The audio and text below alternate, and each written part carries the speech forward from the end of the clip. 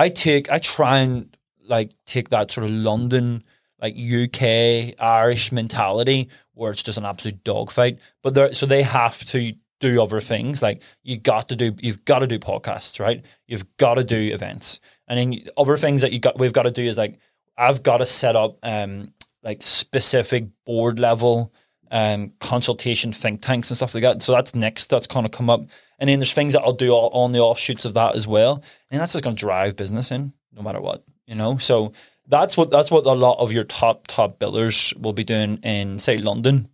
So I'm like, right, we need to do that here. And what is it about that culture? Because Australia is probably the opposite. Like to get Australians that have that real dog mentality compared to what you guys have. And like, can you explain what's that environment that you used to growing up in?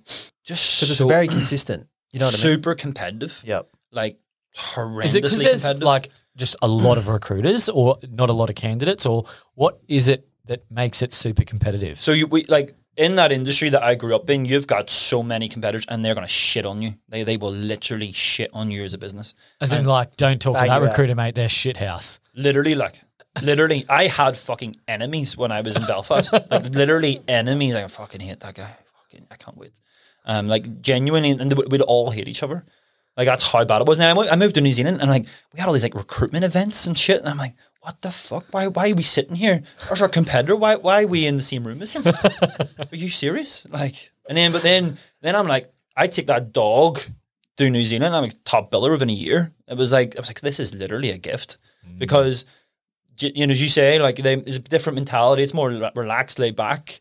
But I've all like, generally speaking, you speak to a guy from Ireland or the UK, they're just like driven, like to a point where it's nearly self-destructive, you know? And so for me, like I grew up not in a working class family, you know, like working class family, went to school, like all my mates in school would be in the same boat. I went to like a good school, but it wasn't private school or anything like that. But, you know, my mum was like, she worked like 3 jobs. My dad was a plumber. He'd be working at the weekends. And I'm seeing what they're doing. I'm like, fucking hell, like I'm going to work here. And then like for me, the whole thing is just like, you're just trying to make good for your family, your future family. And that was a thing, like for example, like during COVID, I just had one thing in front of me and it just said Ireland, right? And I'm just like, because I'm out here and I have to be grateful for being here. So everything I'm doing every single fucking day has to be to prove that it's worthwhile being away from like all my family. Do you know what I mean? So that's just, I don't know, I've always been relentlessly competitive to a point where it's got me in a lot of trouble before.